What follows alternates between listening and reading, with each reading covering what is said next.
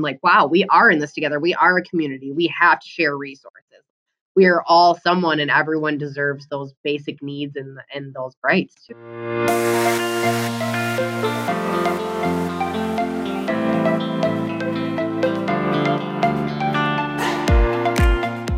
You're tuned in to the Soul Source podcast. I'm your host, Raquel Amel. Soul Source exists to share stories that are influencing our world today. We bring you the stories you'll only hear here. We go straight to the source of the information to give you the best insight and show you what is being done about these issues and how you can help to make a difference. We're bringing you experts in government, climate change, race relations, cultural shifts, gender challenges, healthcare, and so much more. So buckle up, Soul Source Society, because we're just getting started.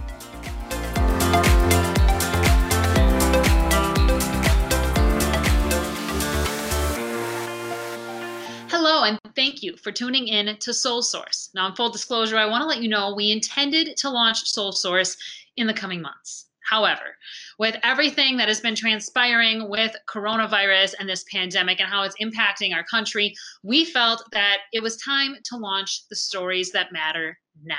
So I'm bringing you Soul Source from my living room. So many people right now, they are being severely impacted by this pandemic. One area being hit especially hard is the homeless community.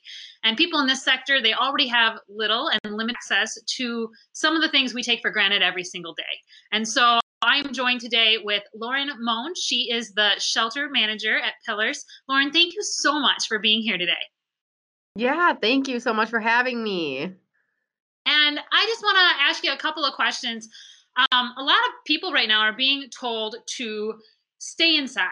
And what do you do when a pandemic hits and you're homeless? How can you stay inside when you don't have a home to stay in? What happens? Yeah, that's a pretty realistic question. So, thankfully, we have places like Pillars, 2 shelters within Pillars that people now can stay 24 hours in. One of our shelters already is 24 hours, the adult and family shelter on 400 North Division, and we usually are only an overnight temporary shelter. So we do close from the hours of 8 a.m. to 4:30. That's when people go to work. People go to medical appointments or whatever they need to do throughout the day. And then we also have a resource center that's open. That's where our folks would usually go during the day. And we bring resources in, charge their phones. They can watch the news, get some coffee, things like that, stay warm. And it also serves outreach clients. So people literally sleeping in a place meant for human or not meant for human habitation. So literally streets, a car, a park, things like that. So now that we are 24 hours, we made that change kind of like effective immediately once all this hit and the bars and the restaurants closed. And then once the library and the transit center closed, really our clients have nowhere to go during the day. So we made it work. We scheduled, we flexed some staff and actually ended up closing the resource center to our clients and then flexing the staff from the resource center over to us so that people could stay indoors all day and not have to go anywhere. So on top of that, we have van drivers that would van people downtown in the morning to get to work or get to the transit center, and then a lunch run as well as the evening run. So we just called off all those volunteers, less people in the building, and just trying to keep as least people in contact with, people here as well as the building, because there's a lot of people here. So that's an undertaking. Yeah. Yep. Truly. So, I'm assuming you guys have got to be full right now, right? Oh, yeah. Yep. We normally go to 60 people, 60 clients a night. Now that's depending on a male to female ratio because we still have to separate the females and the males. We have just one big room. So we kind of separate them by rows and by their bins where their personal belongings are in. So again, that's determined on like the ratio of people. So right now we've actually gone down to 50 so that we could put about 2 feet of space between the clients and try to, go by those social distancing rules. Of course, it's 6 feet. We don't have room for 6 feet. Okay, 2 feet is better than usually we're trying to fit people, as many people in here as possible.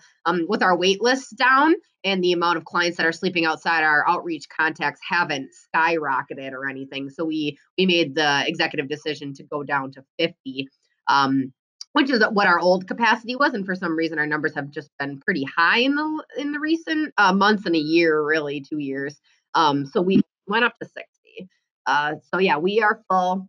We do have a waiting list some days, unfortunately, just like the shelter does downtown. But it seems like a lot of those people are self-resolving, and I'm hoping that people are a little more compassionate. Like if it's a family member or somebody that you may have been estranged from, they might take those people back in. Yeah. During this time. Yeah.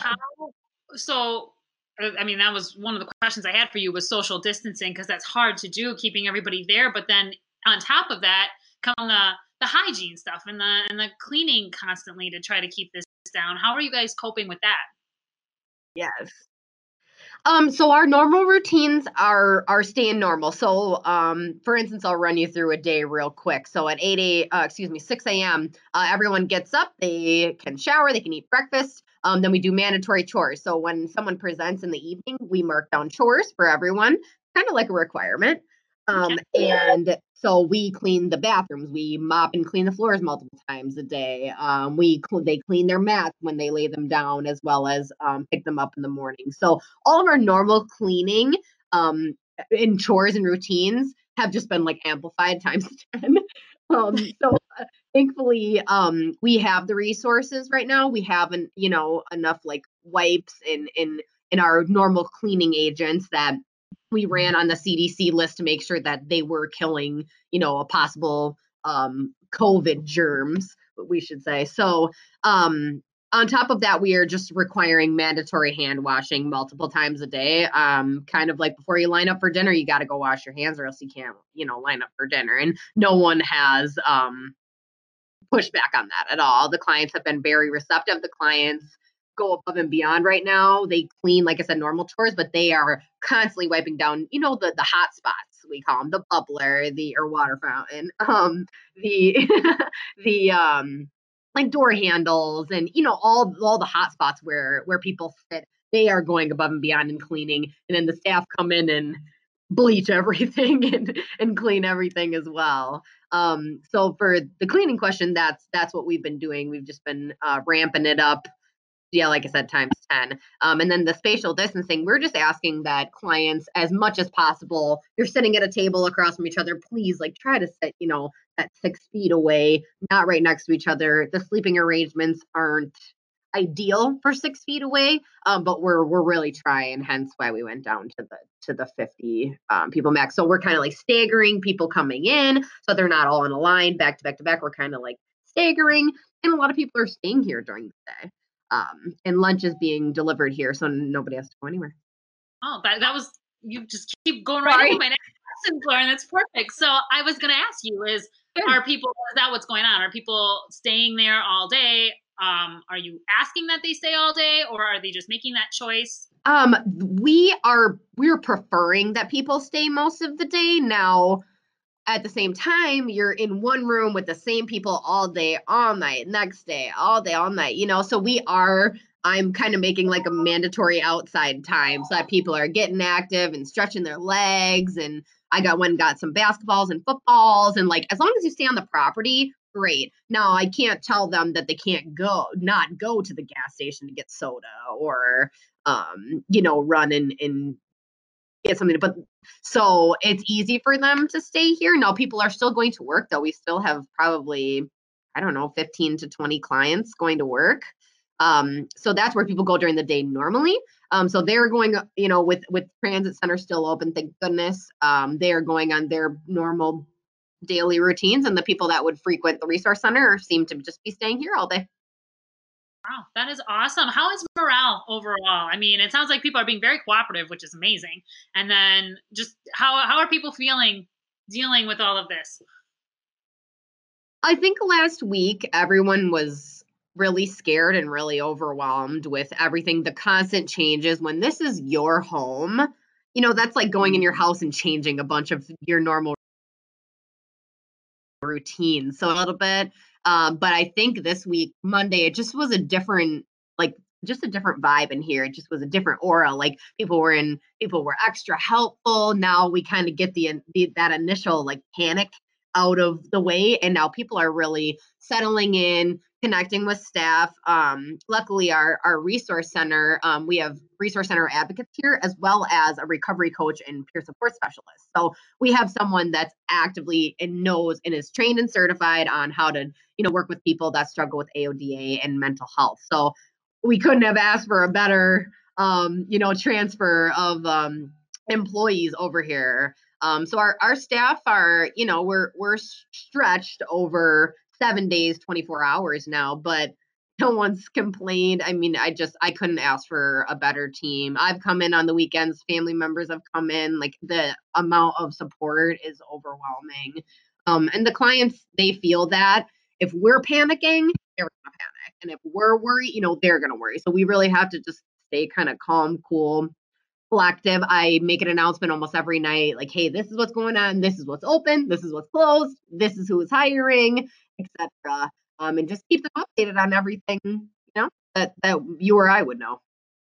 And part of that, things have been changing constantly, every day almost, with what is allowed, what's not allowed. And Governor Tony Evers, Wisconsin Governor Tony Evers, his safer at home order goes into effect March 25th. That's today. And yep. I know other states have implemented even more strict enforcements. Are you seeing a limited number of people coming into the shelter or helping with the shelter as a result of that? How is that order impacting you guys? Sure. For staff, we're pretty much like the same, the same type of classification as a hospital, like required mandatory workers. So we're essential workers. We're not going to close. Now, pillars, in general, if you can work from home, they said absolutely do that. But when you're in the shelter on the front, front lines, we need all of our staff here. So some serious health issues or a family member with some serious health issues, then we are working on a policy to help those people. Or if someone is taking care of someone that, may be exposed or sick, we're working on policies to make sure that our staff are taken care of. But thankfully, that really hasn't happened too much. So other than that, the volunteer piece of it, though, it has hurt us a little bit.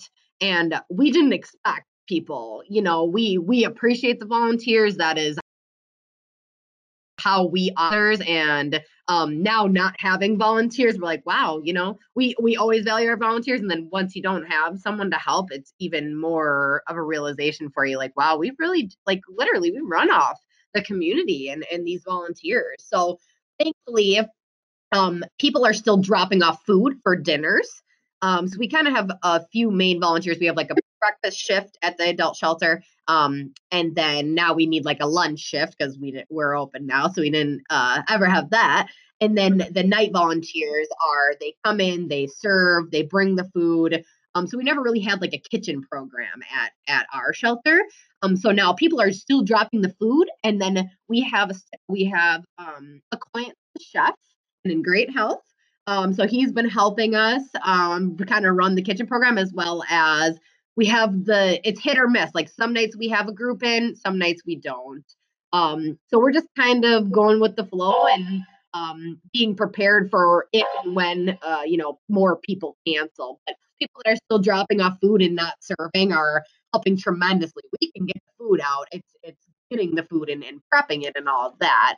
The shelter actually, they got hit a little harder than we did with food, the dinner volunteers canceling. So Betsy Borns is she worked for us. She's Project Brush as well. So she's our supplies lady, getting all the supplies that we need, list ready, and then all the volunteer missing pieces, as well as Tony Schneider, that's our volunteer coordinator. So the two of them, they're collaborating and trying to get us like a spreadsheet of where we have meals and where we don't, where we have volunteers and where we don't.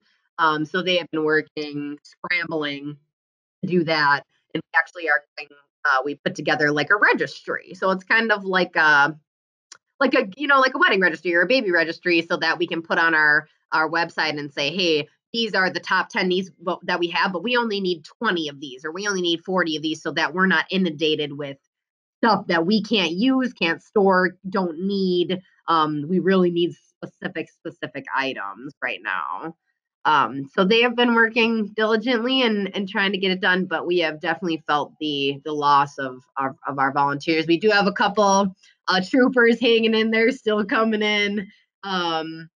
So it's just amazing still that we have a lot of volunteers still coming in, but we need more. Yeah, and it's hard right now to volunteer to that point, to actually Absolutely. be there. But you actually had something really, really cool happen to you earlier this Yeah. week. Where people really are. I mean, they can give and not physically be in, there where they're risking their health. So talk with me a little bit about what happened to you.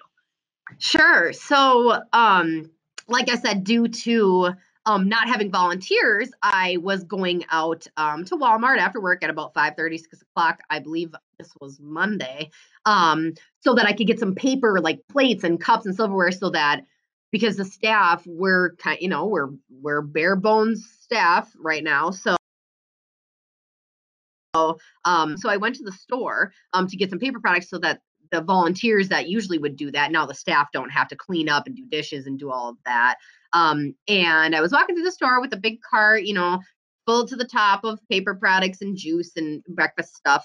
Um, and I got to the checkout and the lines were, atrociously long as I assumed. And I got up to the front, waited, probably took 15 minutes, and I asked her right away, hey, is there any restrictions on, like paper plates, cups, silverware, things like that? Not toilet paper, paper towel, like I figured, and wipes. And she said, no, not that I don't think. So she started checking things out, and then one of the customer support or like a manager came over and was like, hey, there are restrictions on that. And I'm like, oh, even for, just checking for a nonprofit. And he said, yep, it applies to everyone. And I'm like, absolutely. Like, I get it. Our community, other people need the stuff too. So she was kind of like taking the stuff out of the cart, and the man across from me, not in my line, but across from me, overheard. And it was taking a while. It's kind of like you can hear what's going on in the aisles next to you if you're kind of listening. Oh, for sure. Yeah. And yeah, so he was pretty much almost checking out, and he's like, hey, give me one of every of those things and I will buy them for you, because I could only get one of each. So I went from 10 of each things to one of each of the things, and I was like, okay, I'm gonna have to stop at like 10 different grocery stores and get what I need. And he just said, give me one of each and I'll pay for them. And he threw them in my cart, and then the lady behind him said the same thing, give me one of each. And then the woman behind in my line said it. She had like 4 or 5 kids. And she did it, and the lady behind her did it, and it was just like a chain reaction of people taking these paper products and stuff off the conveyor belt. And I had to wait for everyone to check out, so I'm just standing there with my cart, just like with tears in my eyes as people are just walking out and throwing things in my cart. It was just the coolest thing. I didn't even mention this in my other interviews on the news, that one of the little girls, that the mother with the 4 or 5 kids, she's like, I think it's really cool that you do that. She was like, I don't know, 6 or 7. And I was like, oh my gosh, she just was the most precious little thing. And she even like her, just for her mom to do that, it just showed like what an act of compassion and kindness. Like, I can just imagine what those kids are going to grow up and amount to one day. It was the coolest thing ever. Oh, that is so cool. And I mean, what is that? It's just like gives me goosebumps telling that I story. know, I know. What does it mean to you to know that despite everything that's going on, people are struggling, but they're still stepping up. They're still supporting people in ways that honestly we don't see on a typical normal day. Yeah, yeah, and not that people don't give, but just in this time of crisis, people aren't working and people are struggling right now and don't have normal paychecks, or they're filing for unemployment. And I don't know what those family situations are. Who knows if they're struggling or not. And they literally didn't, no hesitation to just give to random people that they've never even met. And it means the world. And I think the amount of times that was shared, I just think that people just needed a positive story and like, wow, we are in this together. We are a community. We have to share resources. We are all someone, and everyone deserves those basic needs and those rights too. So It's a I'll never mental forget thing. it. Yeah. So with actions like what you just experienced at the grocery store, I have kind of a philosophical question, but I'm just kind of curious Sure. what your thoughts are. Because what do you think with ultimately humanity will come as a result of this pandemic? I ask this just because we're told right now to social distance ourselves, be away Mhm. from each other. Yep. But something like that, and there's so many more instances of situations very similar to that, where people are actually coming together and they're actually uniting. Do you think that spirit of giving and that spirit of community will continue even when this is over? I really hope so, and I really think it will, if not like amplify it. I just think we all kind of just had a reality check. Like, none of us have clearly ever experienced this. This is something that a lot of countries have never experienced, and from what I'm seeing, I really hope that continues, and I hope that when people are more stable and maybe get that job back or whatever, they have money to spend at our local restaurants and small businesses, and instead of traveling out of the country, let's travel in the country. Like, just in general, let's just get this economy going again. Give if you can, or just take care of your family if that's, everyone's situation in life is different. So if you have it and you have that extra $20 to spare instead of going to Starbucks that week, that's where my mind goes. Like, please give back to whatever humane society, anything, any nonprofit, the Boys and Girls Club, just any of these big places that are going to need some serious, like, we're going to need our volunteers back. We're going to need funding. We're going to need, maybe, I don't know if there will be any type of like a relief, like a grant or something coming back for hospitals and all these frontline workers. Who knows if something like that will happen? We can't bank on it. I'm really hoping that people will give back more and give their time back. And once we all can get out of the house, everyone's going to want to go do everything. I know I am. So I'm like, hey, let's get this, let's get our, at least the Appleton area stimulated, and let's spend our funds wisely, really.